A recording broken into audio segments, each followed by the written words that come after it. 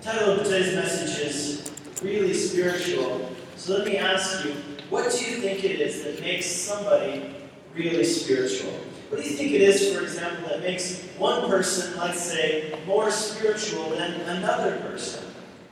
For the past several weeks, we have been studying the book of Galatians. This is actually a letter which was written by the Apostle Paul way back in the first century to some Christians who were living in the region of Galatia, which is in modern-day Turkey.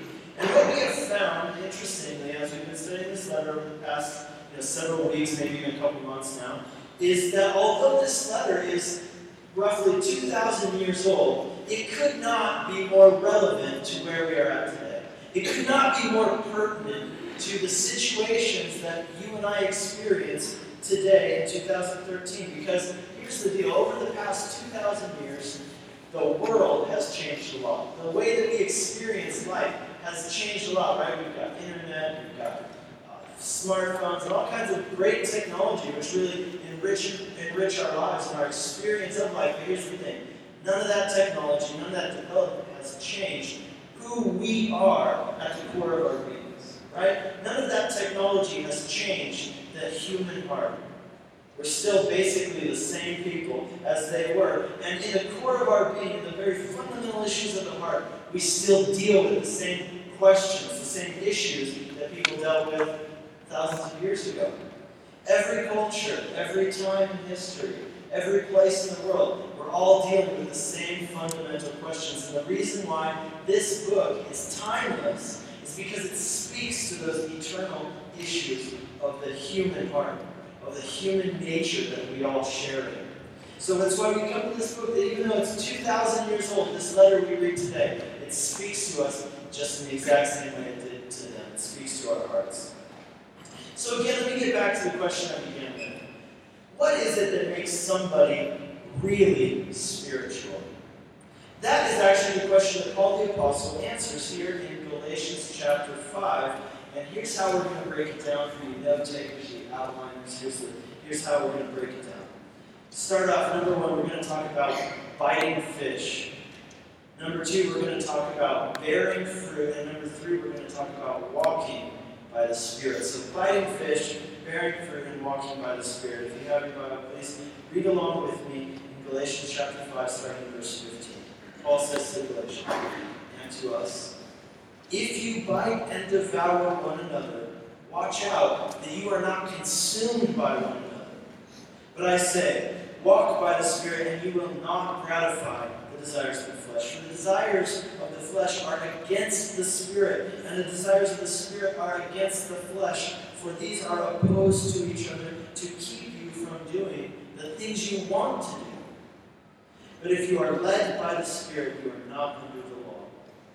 Now the works of the flesh are evident: sexual immorality, impurity, sensuality, idolatry, sorcery, enmity, strife, jealousy, fits of anger, rivalries, dissensions, divisions, envy, drunkenness, orgies, and things like these. I warn you, as I warned you before, that those who do such things will not inherit the kingdom of God. But the fruit of the Spirit is love, joy, peace, patience, kindness, goodness, faithfulness, gentleness, self-control. Against such things there is no law. And those who belong to Christ Jesus have crucified the flesh with its passions and desires. If we live by the Spirit, let us also keep in step with the Spirit. Let us not become conceited, provoking one another, envying one another." This is God's word. Let's begin by talking about biting fish. There's a guy I follow on Twitter. I don't know if you guys like Twitter. I love Twitter. But there's this guy I follow on Twitter, and his whole thing is that he posts fake Christian news, right? So every week he's just posting fake Christian news. So I found this one funny last week. He posted this. He said, "Divided Ecumenical Council reluctantly adopts new official symbol, a fish biting the back of another fish." Now that's, humor. The reason humor's funny, right, is because it's painful. The reason that's funny is because it's painfully true. Paul the Apostle tells us in verse 15, "If you bite and devour one another, watch out that you are not consumed by one another. You know, in a lot of your Bibles, this verse 15, is actually partitioned off from the rest of the section that I read today. But I want you to realize this, that in the original text, there is no such division. There's a continuity there. And I personally think that it's very important to see that verse 15, actually, this verse about Christians biting other Christians and devouring each other, this actually very much ties into the discussion, which comes in the next few verses, of what it is that makes a person really, truly spiritual. And here's what was going on amongst the Galatian Christians. There were some people in the church who thought that they were really spiritual. Why did they think that? Why did they think that they were so spiritual? Here's why. Because they were strict in their religious observance. They were careful to keep the law of God down to a T, even to the point of being circumcised. I mean, that's a kind of extreme, don't you think? And these people, they looked at other people who in their mind were not living up to the same standards that they believed that they were living up to, and they looked down on those people. They talked bad about those people behind their backs. Because, why? Because they believed that they were more spiritual. Now, think about Christianity today. Think about the church today. Does that kind of thing ever happen? No, that doesn't happen, right? We don't have issues like that anymore. They stopped doing that a while back. We don't have those kind of issues in the church, like people backbiting or people being self-righteous. That doesn't happen. You know, people believing that they're more spiritual than others, and because of their religious observance, and looking down their noses at other people who they deem to be less spiritual or less than them, talking bad about them behind their back. That kind of stuff doesn't happen these days, does it? Of course it does. Unfortunately, it does. The world has changed a lot in 2,000 years, but guess what hasn't changed? Us, right? People haven't changed. Human nature hasn't changed. And the same issues that the Galatian Christians face are the same issues that Christians struggle with even today. And here's the bottom line of what Paul is saying to us in this section. He's speaking to those people who consider themselves to be exceedingly spiritual, who because of their spiritual notions of themselves, they actually look down on other people, they backbite, they talk bad about their Christian brothers and sisters. And here's what he says. There's nothing spiritual about being self-righteous. You think you're so spiritual, but listen, there's nothing spiritual about being self-righteous. There's nothing spiritual about being judgmental or condescending towards others. Those behaviors are the opposite of spiritual. They're actually what the Bible refers to as carnality. Right? Throughout the New Testament, the idea of the spiritual and the carnal, they're contrasted over and over. And here Paul says, in verse 17, he says, the desires of the flesh are set against the Spirit, and the desires of the Spirit are set against the flesh. They are opposed to each other to keep you from doing the things that you want to do. What he's saying is this. There is a war going on inside of you. There's a battle going on inside of you. Right? There are two opposing natures vying for control of you. The spiritual is the person who God created you to be. It is the new nature that you receive by means of the Holy Spirit coming into your life when you are born again through faith in Jesus Christ, through faith in the promise of God in the gospel. The carnal, the flesh, right, is that fallen, sinful human nature that we're all born with, that we all have inside of us, right? And in some places in the Bible, these two are referred to by various terms. Some places it's referred to as the natural man as opposed to the spiritual man, the old man as opposed to the new man. The point is this, there is a battle going on inside of you. You are a torn person, each and every one of us who has put our faith in Christ. On some level, we are torn, with two opposing natures vying for control. I don't know if you've ever felt that, if you've ever experienced that, what I'm talking about. That you just have these opposing desires within you, even at the same time. On the one hand, you will want to please God and live a life that pleases God, but on the other hand, you have these desires to satisfy your flesh in ways that are not pleasing. And the question we face is, which one of these will I yield to? Which one will I yield to? Will I yield to the Spirit of God and be spiritual, or will I yield to the carnal, sinful desire, and be fleshly. Give into the fallen nature. Romans 8 verse 6 tells us to choose the spiritual because it says to be carnally minded is death, but to be spiritually minded is life and peace. Here's the situation that the legalists believed that they were really spiritual. What Paul says to them, there's nothing spiritual about being self-righteous. There's nothing spiritual about treating others in an unloving way. Those are actually carnal things, is what he's saying. He says, examine your life. Examine the attitudes and the behaviors that characterize your life. And look at where you are spiritually. That is the measure. That is the way to gauge it. Is your life characterized by the works of the flesh or by the fruit of the Spirit? And here's what's interesting. Check out this list of the works of the flesh. This is in verse 19 to 21. It says this. Sexual immorality, impurity, sensuality, idolatry, sorcery, enmity, strife, jealousy, fits of anger, rivalries, dissensions, divisions, envy, drunkenness, orgies, and things like these. Now here's what I want you to see. This is the reason this list is interesting. Who is Paul writing to?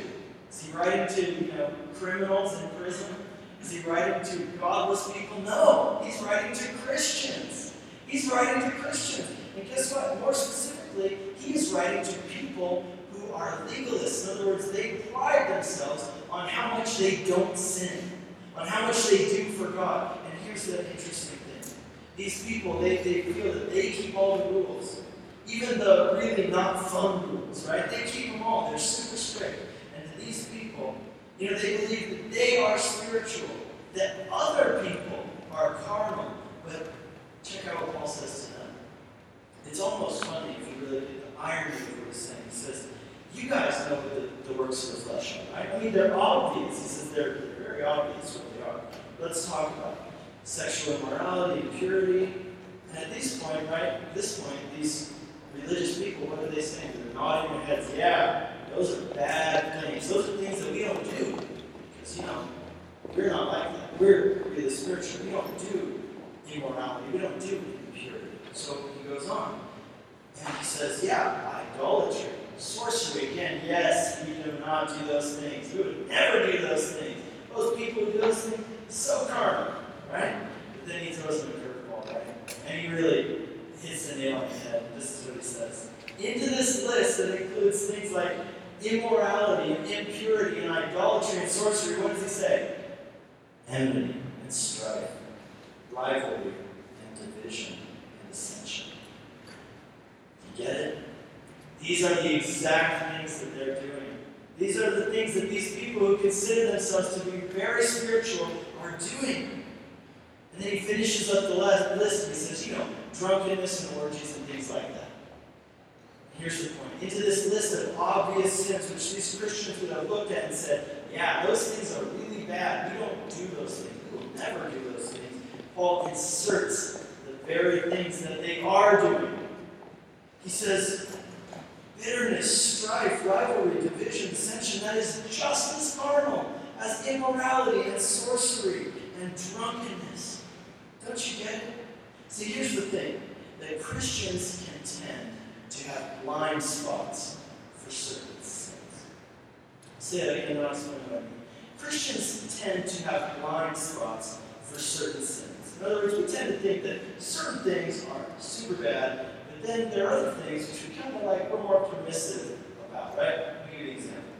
In our church at Aga, we always had a lot of new believers. We had these totally unchurched people.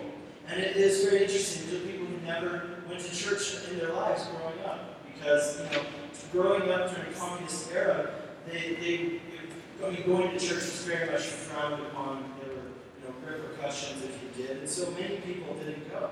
So we would have these people who would come to know the Lord, having never been to church in their life, right? And so the thing was that they didn't know church etiquette, right? And we all kind of intuitively know because we've been around, we've gone to church, even a few times growing up at least. And so, we try to be very gracious with these people because we realize that they've never been to church. They don't know, what we're doing, what we're doing. So we're just real gracious with them as they kind of figure things out. Because the point for us was to give them Jesus, not to give them the law, right? So, for example, I used to teach this Monday night church service, and we had this girl who started attending, never been to church in her life, and she always asked us, like, so what do we do in here? Like, why do we read the Bible? I mean, she really didn't know what was going on. So I'm preaching one Monday night, and she's sitting there, and she gets a phone call, right? Now, most people, if your phone rings right now, you're going to be a little bit embarrassed, and you're going to scramble and turn it off. This girl, she's like, oh, I got a phone call. So she just answers it, just sitting where she's sitting, just like you, you know? She's like, oh, hey, what's up? How's it going? She's having a conversation. I'm standing there preaching. I actually stopped. I'm like, I guess I'll just wait for you, you know? She thought that was totally normal, that I would just wait for her. So, hey, she's having some, I'm at this Christian meeting, there's this guy talking, it's actually pretty cool, you should check it out. All right, I'll call you later. All right, bye. You know, she just carried on. I mean, she didn't know the etiquette, right? And we just tried to be gracious with these people. We had this other lady, this is one of my favorites, in Agar. She would attend our church, and the first few times that she came to church, she sat in the back of the room, and as I began preaching, she just started smoking, right? She just smoked throughout the whole sermon, just chain smoking. I guess she was feeling pretty comfortable in our church. And, you know, she's just, feeling good and sitting near a window seemed like a good thing to do. So she just smoked the whole time, you know. But here's the one that I was really wanting to tell you about. We had this lady at our church who got saved when she was an adult, right? She was like 30 years old. She was a little bit rough around the edges. You know, she grew up in a village, real kind of rough, circumstances growing up. So anyway, she comes into church and gets saved. Her name is Ida, right? And when she started coming to the church, man, she cussed like a sailor. Like, she cussed like crazy, like all the time.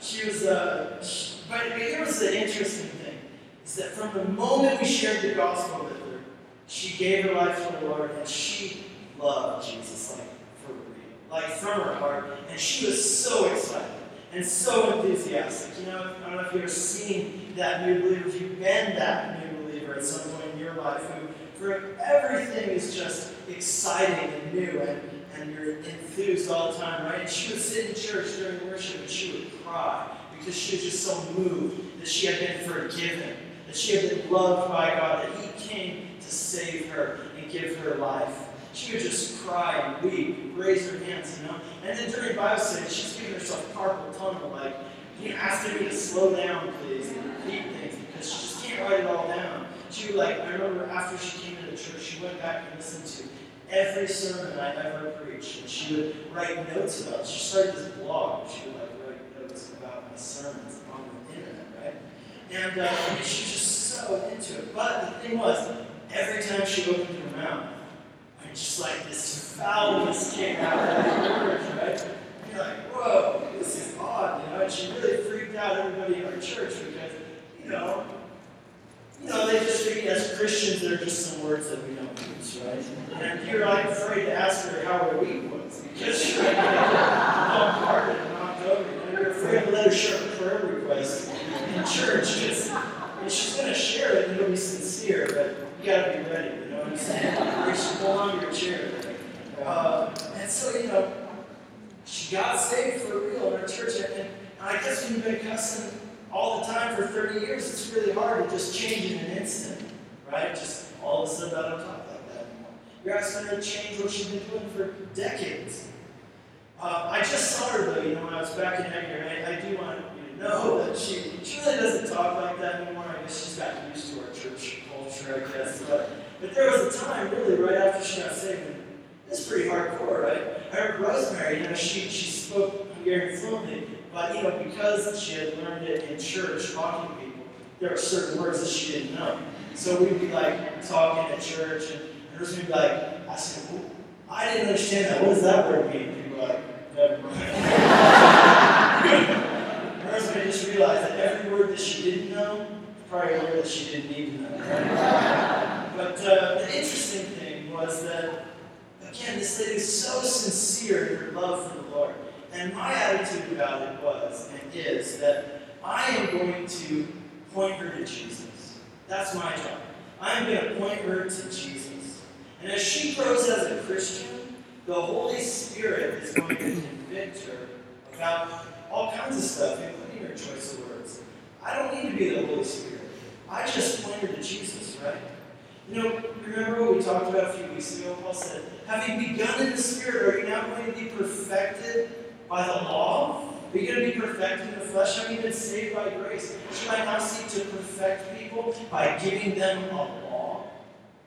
That's what Paul's saying in Galatians, saying no. That the way, this is the key here of what we're talking about today, the way to become less carnal and more spiritual is not by the law, but it is by walking in the Spirit. We're going to talk more about that in a minute. But back to the story of this lady named Aggie. At the same time that Aggie was getting saved in the church and talking like a sailor and everything, I had this other lady at the church. And she didn't cuss. She's a Christian, right?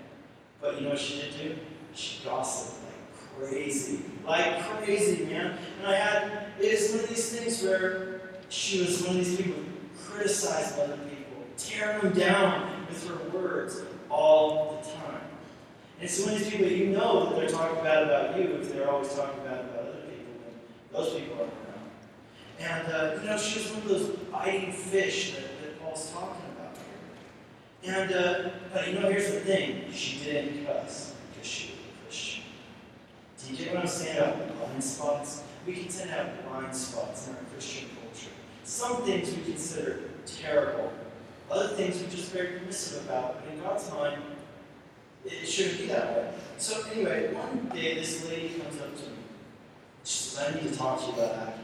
I don't think Aggie's really a Christian because she cusses. And Christians shouldn't do that. And I asked this lady right there, I said, well, I want you to think about this.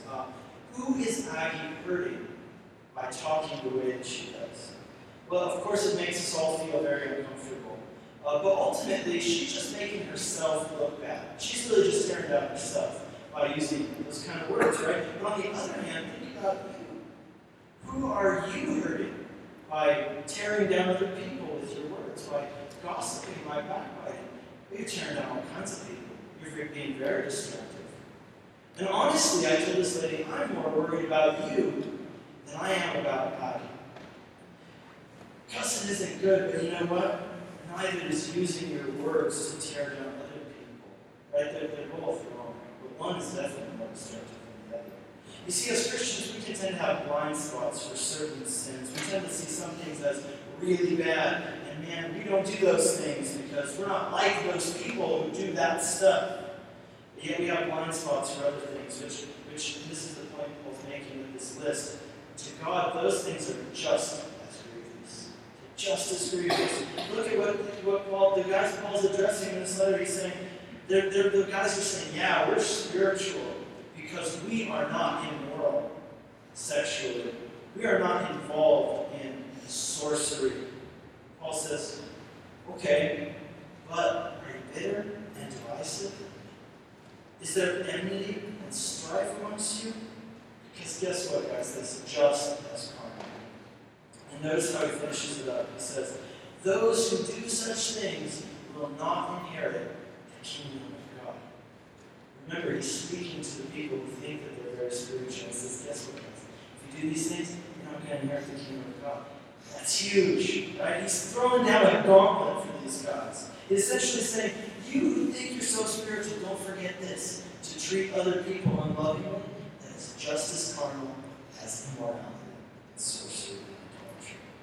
I think that's something that all of us need to search our hearts about. It's something that I search my heart about in regard to other people.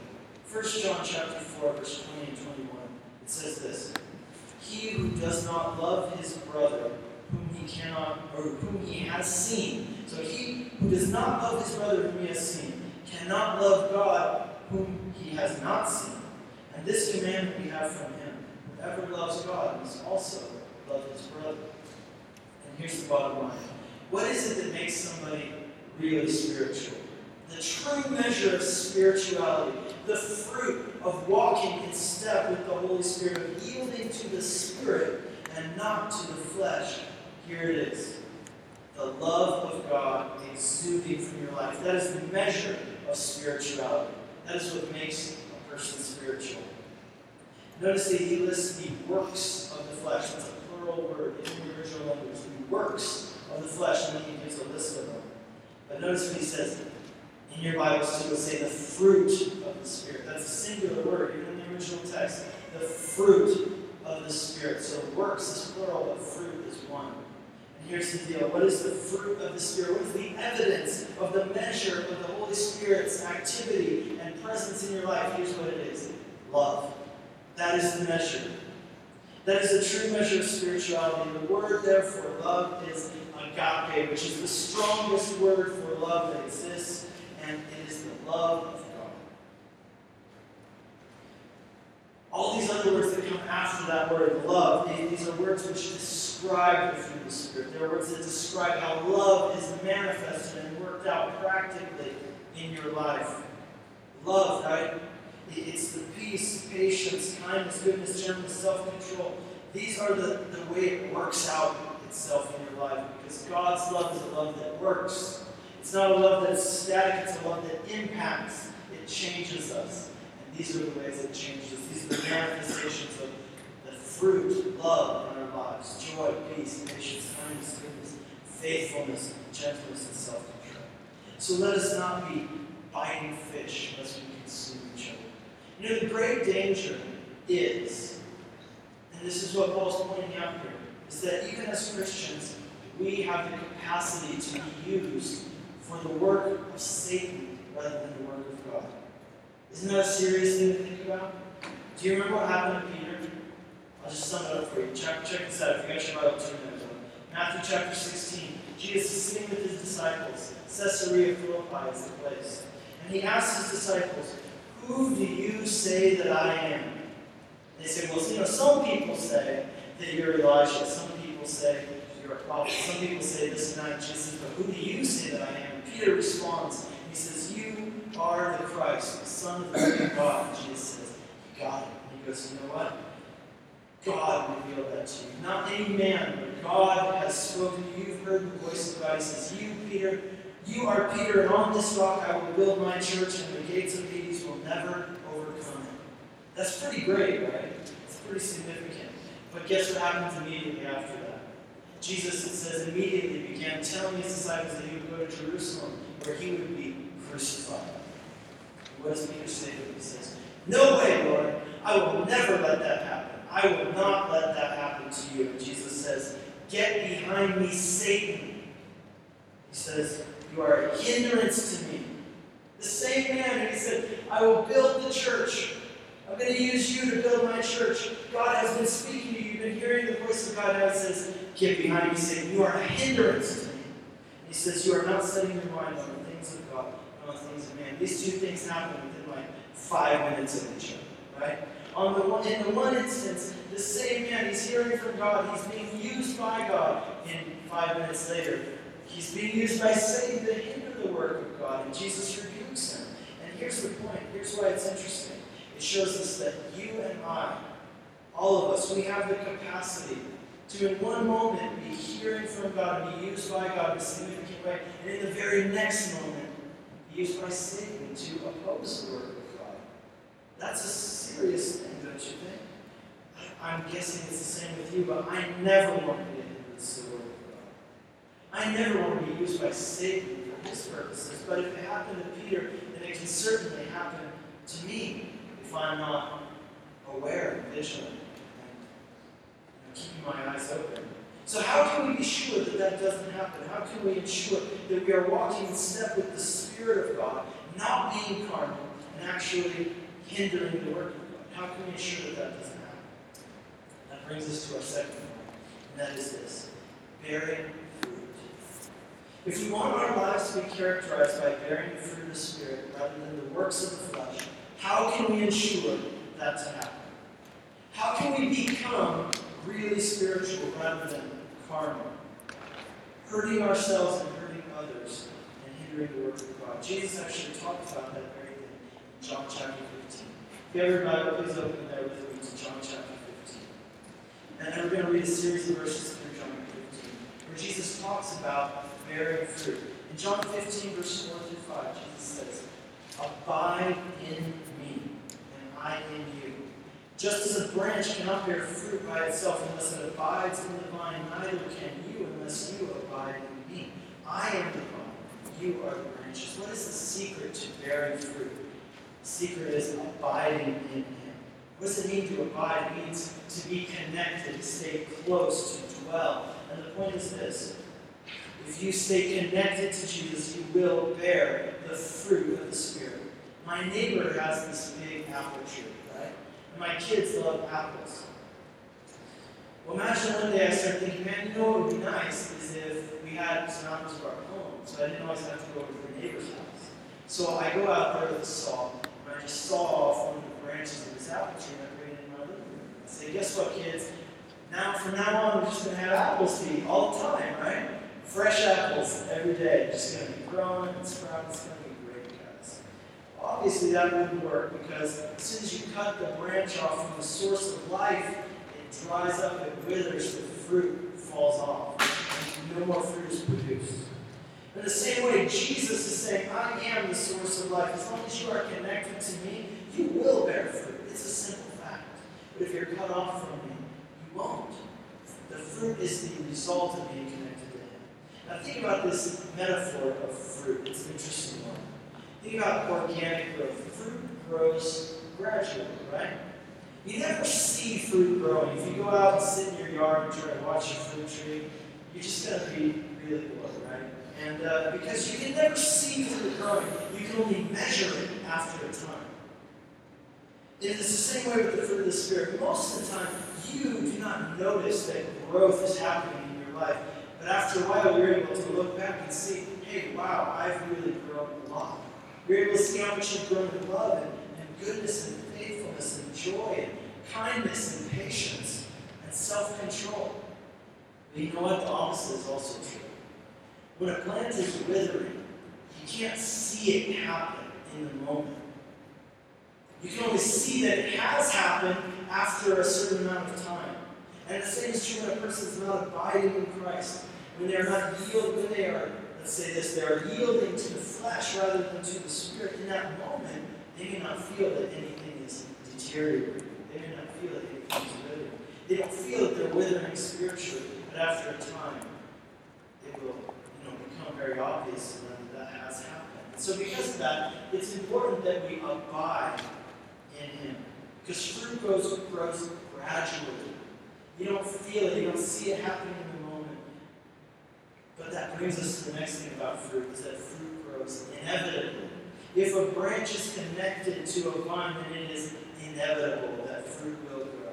Another important thing about fruit is that it will grow if we stay connected to Jesus, right? That's the love of God just flowing into our lives and overflowing out from us. It's the fruit that brings glory to God.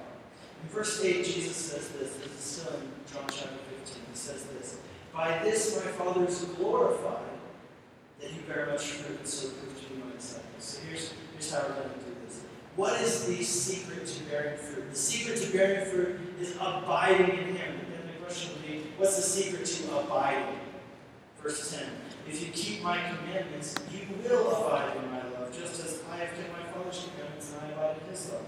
The secret to bearing fruit is abiding. The secret to abiding is obeying. The way to practically abide in Christ is to obey him. But then this, what is the secret to obeying God?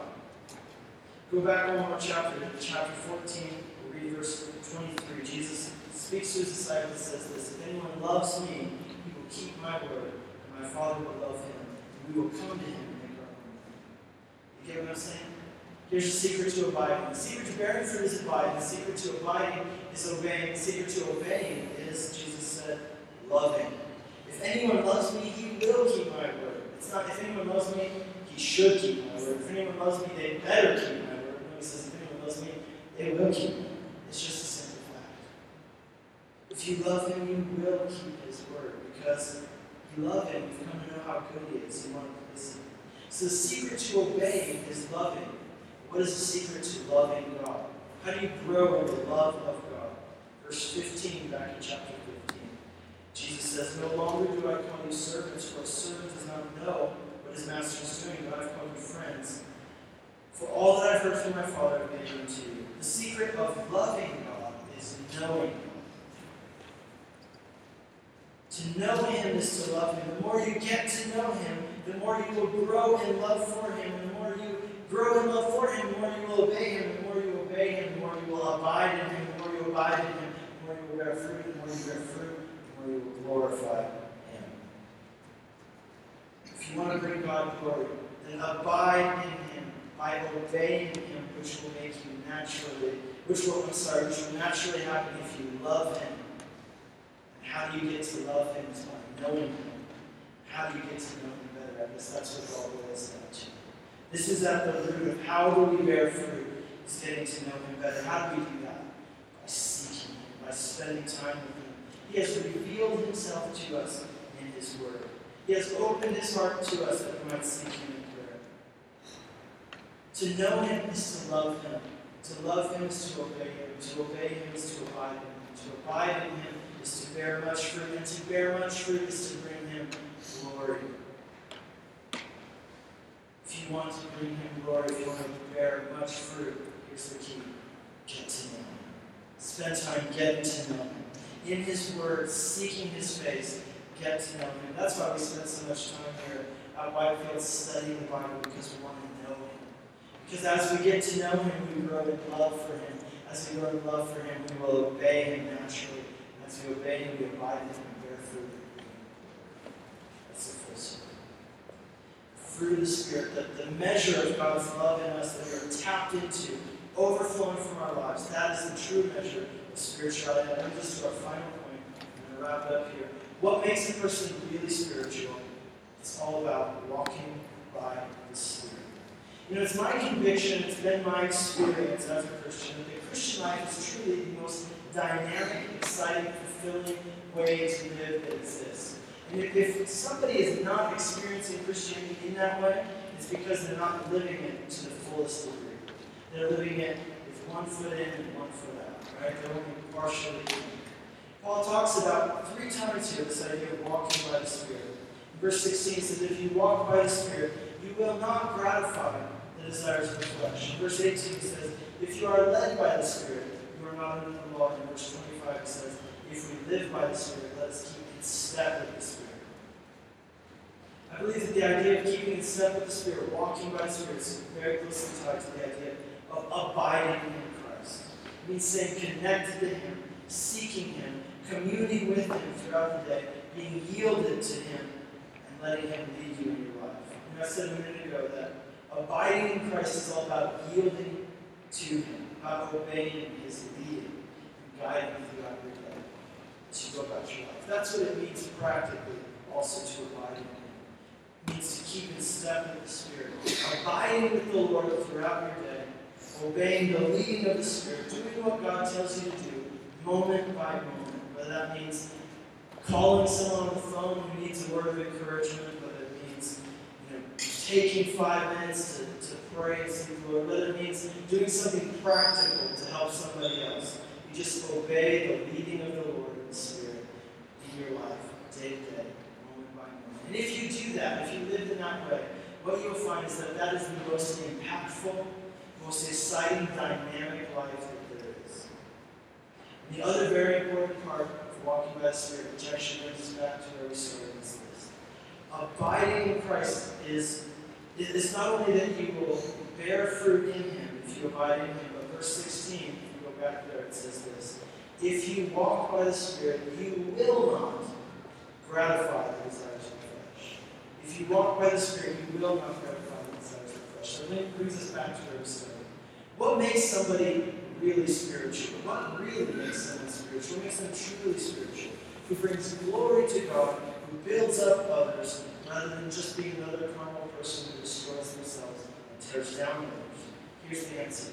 Here's what makes somebody really spiritual. Walk by the Spirit, and you will not gratify the desires of the flesh. Abide in Him throughout the day, throughout the week. Keep in step with Him. Seek Him. Stay connected to Him. And as you do that, you simply will not gratify the desires of the flesh. You know why? You'll be too busy walking in step with the Holy Spirit. You'll be too busy seeking Him to have time to gratify the desires of the flesh.